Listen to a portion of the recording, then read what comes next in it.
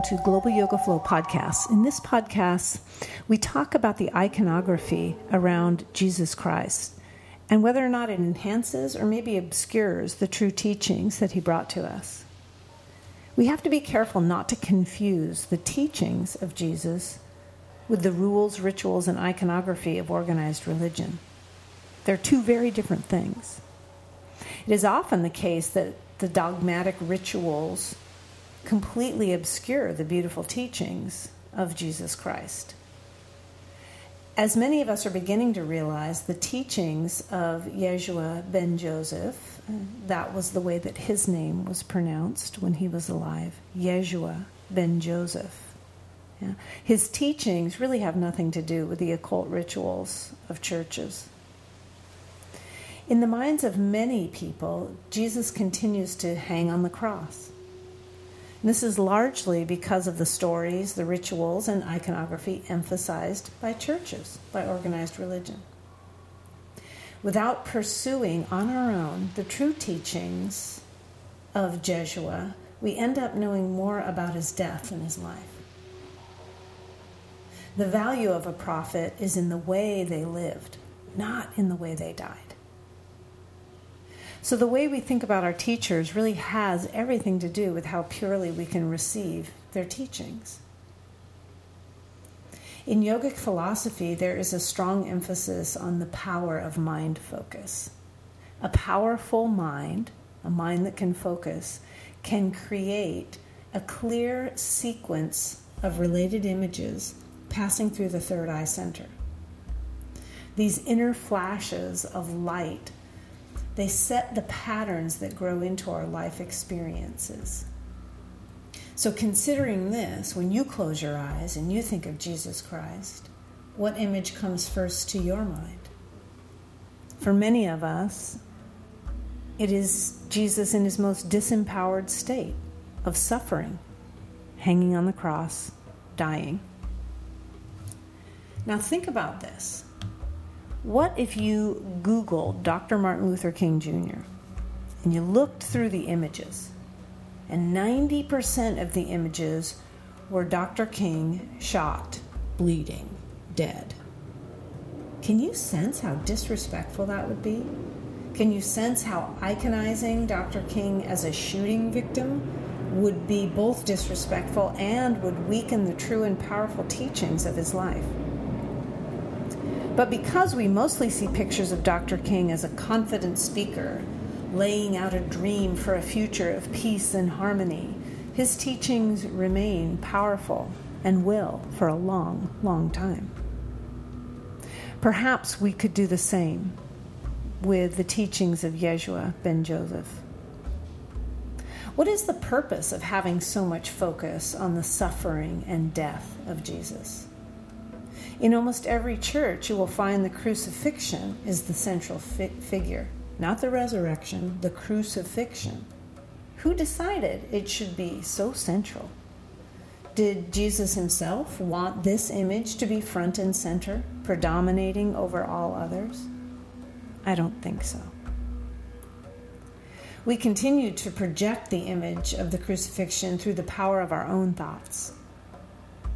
The image many of us kiss as churchgoers is the crucifixion, not the resurrection.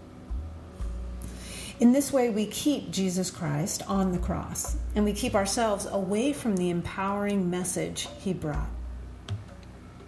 Even the details of his life are obscured or sometimes completely left out in most religious teachings. The focus is on the betrayal, the suffering, the injustice of his death. This simple occult device uses the energy of collective thought to obscure and diminish the empowering message Jesus came to bring us. And he and his message will remain diminished, hanging on the cross, until we take him down in our own minds and learn to celebrate him in his power and glory. Only when we reclaim our right to have a direct relationship with Jesus and with God will we find the true and pure teachings and feel their power as it was meant to be brought to each of us in an individual way. Now, any religion, even the brightest ones, which call people to kindness and noble deeds, if interwoven with a priest's nuances, a priest's agenda, can turn out to be powerful devices in the hands of the priest. We've seen this through history. And this device has enabled churches through the ages to, through fear, subjugate entire nations and pit them against each other to the point often of complete self-annihilation. And this still goes on today. More than any other reason, wars are fought over whose God is the right God.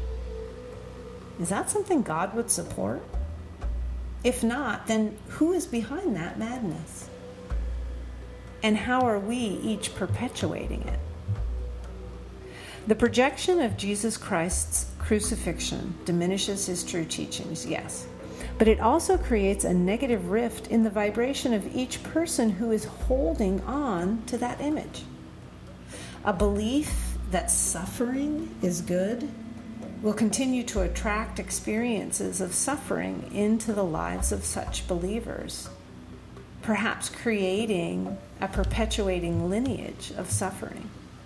Not at all the message of Jesus.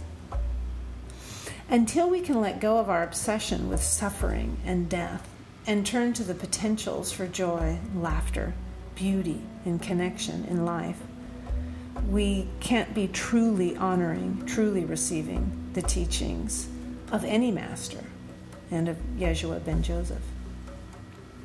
It is the priests, not Yeshua, who came up with the doctrine that man's divine experience is not here on earth, but in some other dimension. That was never the message from Yeshua. Priests are the ones that invented the idea of a paradise apart from earth. Apart from earth? Earth is created by God. So it is because of this doctrine that so many religious fanatics and leaders manifest an attitude of neglect towards life on earth. Yeshua, Buddha, and many other prophets saw nature as God incarnate and taught reverence for the earth, as well as full celebration of her bounty and beauty. And through these simple ways of living in harmony with the earth, learning from the earth, we are honoring God's creation. We are aligning with and living in our own divinity. One of the most powerful books for discovering the true teachings of Yeshua ben Joseph is called Love Without End by Glenda Green. I highly recommend this book to anyone interested in deepening their connection with this timeless master, whose main message was, love God with all your heart and love your neighbor as you love yourself. Think of life as a beautiful garden built for you by God. You have your section of this vast garden we call Earth. Enjoy each day as a walk through your garden. Tend to your patch of garden lovingly as your way of talking to God, as your way of offering appreciation for the gift and allowing it to give more to you. Savor the smells and tastes from your garden. Appreciate the beauty and the refuge of your home, your garden. Let it nurture you and remind you that you are dearly loved. With this life-enhancing, empowering imagery, we can take Jesus off the cross and let his life teach us to honor diversity, unity, to follow joy, and to share love. And this is the message of the yoga teachings, and the message of Buddha, and the message of Yeshua ben Joseph. Thanks for tuning in.